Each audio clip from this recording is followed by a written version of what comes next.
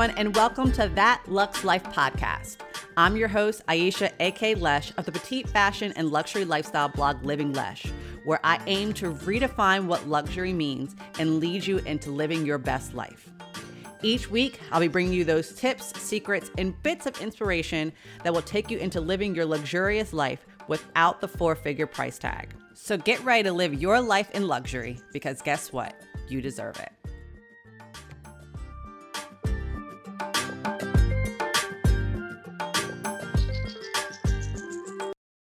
Hey everyone, and welcome back to another episode of the That Luxe Life podcast. We are here today to talk actually about a fun thing that's going on in my family's life, and that is our home project. So if you haven't heard, we actually have bought a piece of land and we are building a custom home. So with that comes with us having to sell our previous home. So we are building our first single family home on a piece of land that we bought. It's a custom home with everything that we're looking to have it. And previously we were actually in a townhome. So we decided to move and build a custom home because we had our son, we have a dog, and we're thinking about expanding our family as years to come. So we just realized we need more space. We'd love to have a yard where our son can run around, the dog can run around.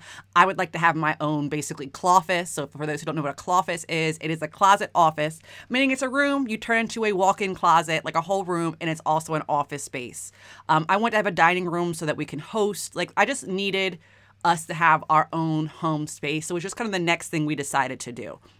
So we saved, we invested time, we invested money, and now we're here building our home. So with all of that, we had to sell our home. It was just something that we obviously had to do, and we were basically going to wait till it was closer to our home being finished because it's in the construction phase. But we decided to sell our home earlier because, of course, we didn't want to run into the issue of, we're about to move into this new home. We have a new mortgage starting, and now we're about to still be paying on this other mortgage. Additionally, when you are in a new construction loan, you're paying on the interest of the total loan that's coming out. So not the total loan, but basically whatever is being drawn. So to kind of give a brief explanation of that, there is a draw schedule. So you have your total loan amount, and then the builders get to draw from that total amount as they need. So then what's happening for us is we're paying on the escrow and interest on whatever amount they have already taken from the bank. So we're starting basically a second mortgage. So we had a second mortgage on top of the mortgage and the finances for the townhome we were living in. So we decided to make it easier for us so we can kind of put money back into our pockets, save for appliances that we have to buy, fixtures and furnishing the house, and different things we're going to need for the house when it's built.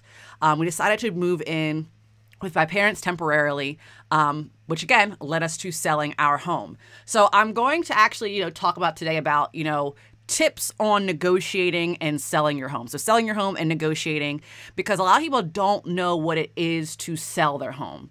Maybe you're someone who has bought their first home and you may be considering selling it soon. Or maybe, you're just in that place where you're like, I don't even know if I want to sell my home, or I need to sell another house. Maybe to sell another family member's house and you have no clue what to do. Or maybe you've sold a house before and it wasn't a good experience because you just didn't know what you were doing and you're looking to sell a house again. So I'm here to share our experience. And I will start by saying it was not the best experience. We had some drama that went along with ours, but it wasn't based off of, it wasn't based off of us, I guess it was basically based off the seller that we decided to go with. So your experience may not be like our experience. It may not be stressful, but there are things that you probably want to consider and know so that you can make a good decision. Because at the end of the day, when you're selling your home, you're looking to get the equity out of your home. You're looking to get some kind of financial gain out of your home, especially if you're looking to buy another home, because you want to take that money that you're getting from the equity, the money that you've invested basically in this home to buy the next home, your house. So without further ado, I kind of want to get into some of those topics. So when you are about to sell your home, the first thing you need to do is set a level of expectations on what you want your ROI to be. So, we're talking about equity. For those who don't know what equity means, that's basically is the amount of money that's in your home. So when you're in a house, your house is gaining equity. As the market goes up, your house gains value or worst case scenario, loses value, that's equity in your house. So, anyone has equity in their house, even if you have a mortgage. So there's just an amount of money that, you may have bought your house for X amount of dollars. So say you bought your house for $250,000. And now 2 years later, it's worth $375,000. That difference in amount, that $125,000, which I think is right if I'm doing the math right, I am not a math major, is the equity in your house. And any of the money that you've already paid off the mortgage. So maybe your mortgage is, around $1,500. But again, the value of your house has went up. So you've paid $1,500 over those 2 years every month. So you've now gotten maybe, I'm not even going to do that math, but say it's $20,000 back. So it's that $20,000 plus the $125,000 that that is now equity in your house. So you can basically take that money back. It's money that you'll get when you sell the house, because what will happen is whatever's left over from what you're owing on your mortgage and whatever. So if you're owing money on your mortgage, so say it's, the $200 left and you sell your house for $350, the mortgage that's taken over by, or the bank of the person who's buying, they'll take over that mortgage. There's just a difference. You know what I'm saying? So basically their money will pay off your mortgage, and the difference in the amount between what you still owe the bank and what you sold it for goes to you, minus the different fees, because you got to pay for your realtor, if you're a realtor. You have to pay for, all these other paperwork fees. There's just fees. But when you actually do the work, if you have a realtor, they'll show you what that equity could look like. So when you're starting off, kind of give an expectation of what you want your ROI to be, especially if you're buying a new house. We knew from, starting the new construction of what our total loan amount was going to be for this new construction, which basically gave us where our mortgage is going to be once we settle into this new home. So we know what our mortgage is going to be. We already know what we put down, so we put down a certain amount. So we knew that there was a certain amount more money that we wanted to get out of the house to throw at the new mortgage so that we can take our payment down a whole lot less than what it is right now. So you kind of want to set that base level. So once you know from that, you also want to compare it against comps. So if you have a realtor that constantly say, I'll pull comps together when you're ready to sell the house. Basically, comps are short for comparisons. What they do is look at other houses that are similar to yours in the area. So they'll look to see if your basement's finished, because they won't compare a house of the same size to another house that's a finished basement versus a not finished basement. They'll look at the different layouts. They'll look to see if it's like, if you're in a townhome, if it's an end unit or a middle unit. So they'll look at other houses that are very similar to yours to see what they had sold for recently. And they'll look within the past 5 years. They'll look at their values. So at the time when we were selling, there were a number of houses in our same development that had been sold. And they would even look at some of the houses that were sold as the end units, because end units usually sell for higher. So if an end unit for us had sold at $450,000, we know that we have to be under that amount, because we were a middle unit, so we're not going to be able to sell that because end units have just more value to them. Our basement wasn't finished, so we knew that if there was a house that was a middle unit that sold for $375,000, we had to be underneath that because our basement's not finished. So you want to look at those comps, see where it is, so that again, you can compare that against what you're looking to get your ROI out of, because you don't want to go in and say, I want to get $100,000 in, ROI equity out of this house. So we have to sell it for $400,000. But if your house against the comps will not even sell for $400,000, you probably need to leave that alone. You got to go back and go into a different expectation, and just reevaluate what's going on. So those are like the two first things you need to do as you are preparing to sell your home. Now, as you go to sell your home, you put it on the market, you're now getting underway. You'll have these open houses, and depending on how the system is, like for us, what happened is our realtor put the house out there on this, it's called MLS system. I think that's nationwide. It's MLS, which basically alerts other realtors. It puts it on realtor.com, puts it on Zillow, saying this house is up for sale. And then there's a system that allows basically you to view when people want to come in, when they're requesting showings, because people will request showings. They want to come see the house. They don't just look at the outside. They're not just driving by. If there's times they're doing open houses, your realtor will talk to you about that. So you kind of want to get ready for that. So you want to spruce up your house, make sure it looks show ready. That basically you need to make it look like you live there but don't live there. That's basically it. So what I mean by that is you want to clear off a lot of personal things, because when people are coming in, they want to be able to visualize themselves in that house, but they also want to make sure that they can visualize how their space would look if certain things were in there. So for example, you still want to leave, obviously you're still living there, you want to still leave your bedroom furniture in there, because they can see, here's a king size bed with two nightstands and a dresser, and the TV can all fit in this room.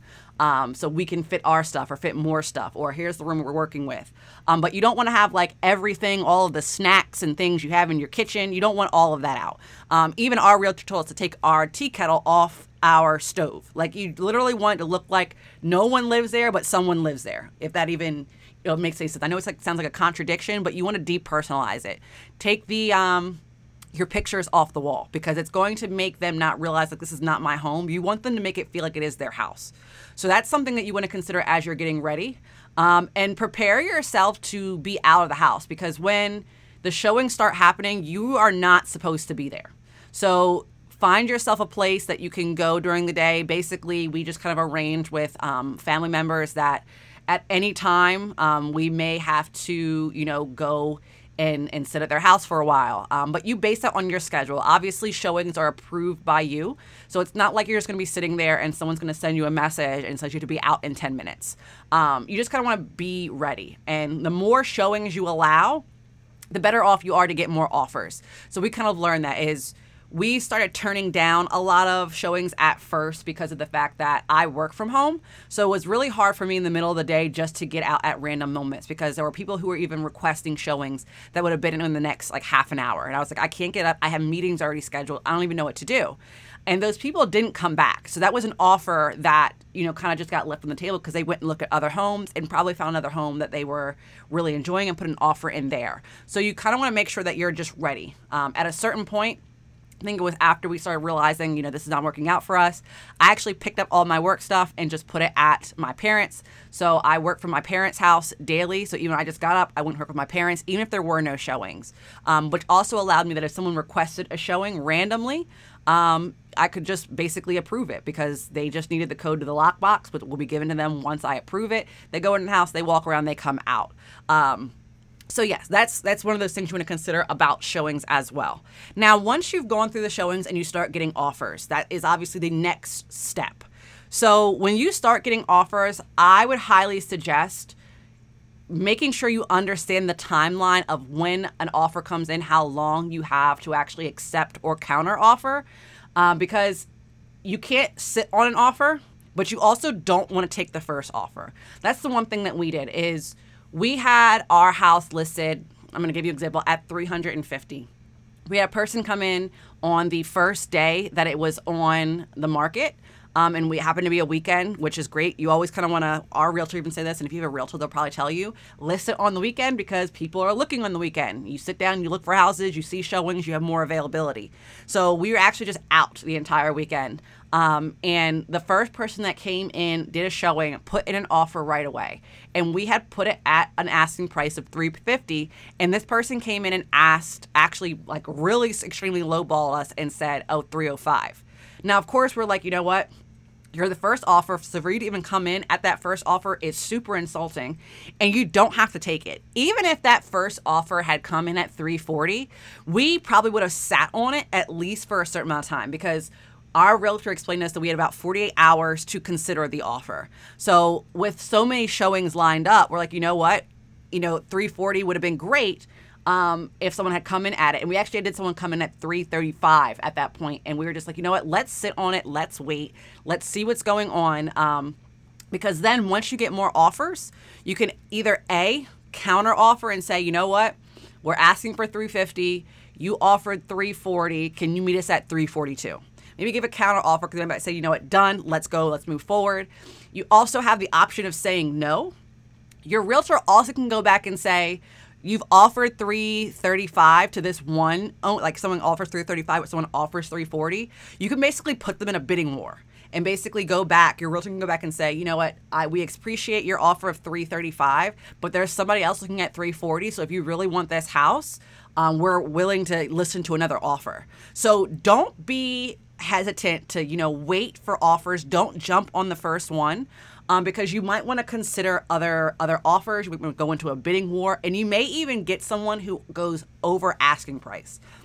Now, I will say, if you put your house on the market and you have someone that goes in over asking price right away, I'd probably heavily sit on that one maybe for 24 hours. I probably wouldn't wait the full 48 hours because, again, they could be walking around and looking at other houses and automatically rescind their offer because they found something else better. But don't feel like you always have to jump on the first offer at first. Consider your options and even consider your timeline. So if you are selling your home, consider the timeline of when you feel like you need to be out. When we put our home in the market, yes, we wanted to be out so that we weren't having to manage 2 mortgages, but it wasn't the fact that we couldn't at the time. I mean, we were only paying interest and escrow for the new construction house plus the mortgage, which still put us in a very, it tightened up some things, but we probably could have stayed in that house for another 2 to 3 months before the second draw. So we had time. Now, of course, we wouldn't want the house sitting on the market for that long because it would have been tremendously, if your house sitting on the market for 2 months, it probably isn't the best feeling, but we had a couple weeks. We weren't in a rush to get out. But if you're in a rush to get out, you may need to consider those initial offers and not wait. You may not be able to have time to do an open house the next weekend. You may have, you need to make a decision. You put it on the market on Friday. You need to have a decision by Monday. So also, talk between whoever, you need to talk to, your realtor. If you have a partner, you're living in a certain home, whoever else is involved, to see what your timeline is and what you're coming up against.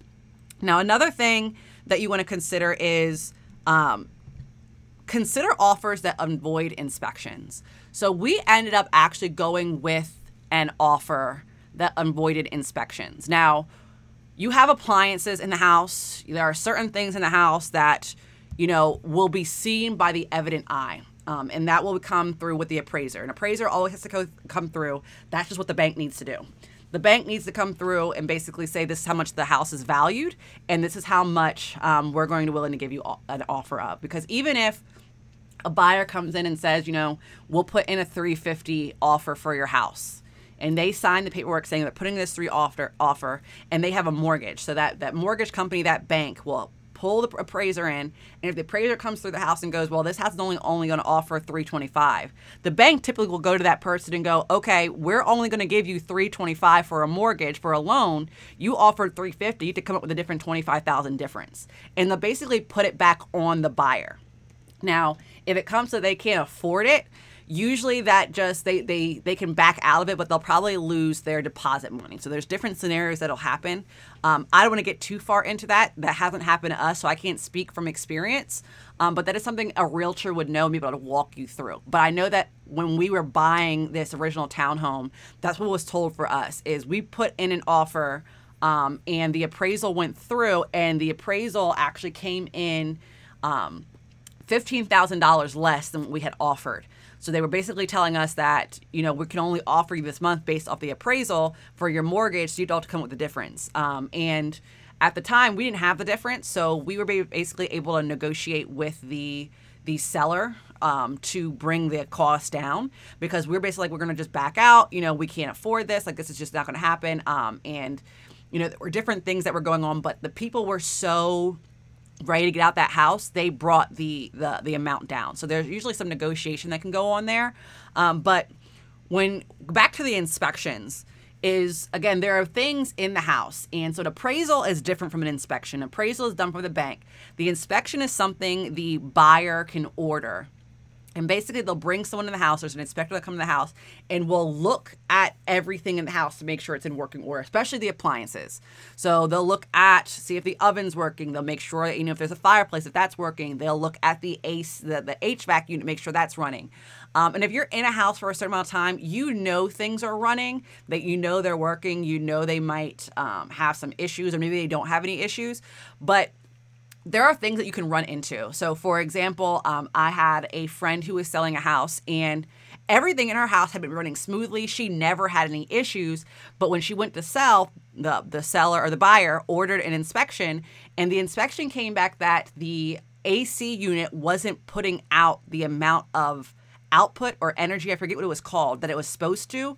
There's basically a level of like, it's supposed to be like a 2.0 and it was putting out like a 1.2. Those aren't real numbers. So basically it was one of those things where it's like the buyer came back and said either A, you buy a new HVAC system and then we'll buy the house, or we have the ability to get out of the house because it didn't pass inspection. So the house doesn't pass inspection, it could be back on you, but now that inspection is noted and other potential buyers can come in and see that there's a problem with the HVAC system or the AC, which will then just be okay, well, unless you all replace it, we're not coming in this house because we don't want to deal with those issues.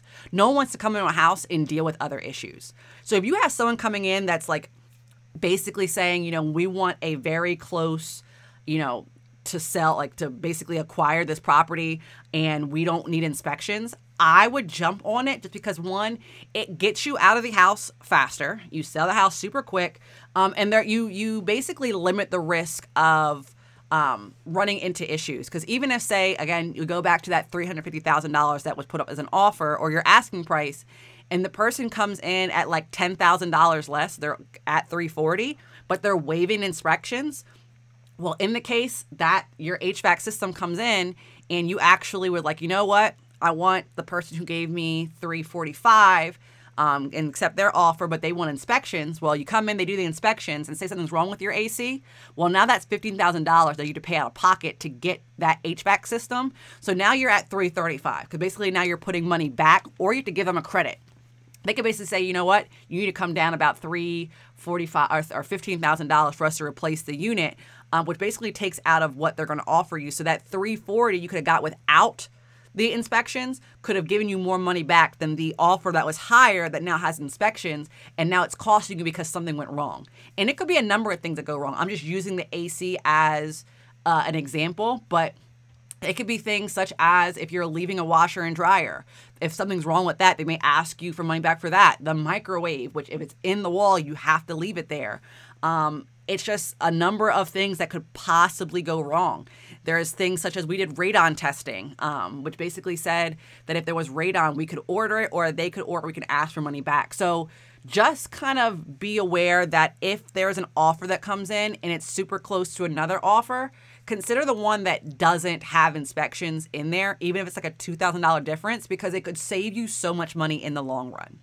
So that's just from our experience, from buying and selling. I'm not going to go into this tremendous story of like what happened with our experience. Basically, it was like our the buyer basically came in and told us the house wasn't clean. The house was cleaned. I will tell you this now because they ended up actually having to buy it, and their broker basically told them they would lose the $15,000 they put down as their deposit fee because they were asking for things that were ridiculous. We mopped, swept, cleaned out the refrigerator. I Lysol the thing down. They basically came in the house and said that it smelled too strong of chemicals. It smelled like Lysol, and they basically wanted the house fumigated.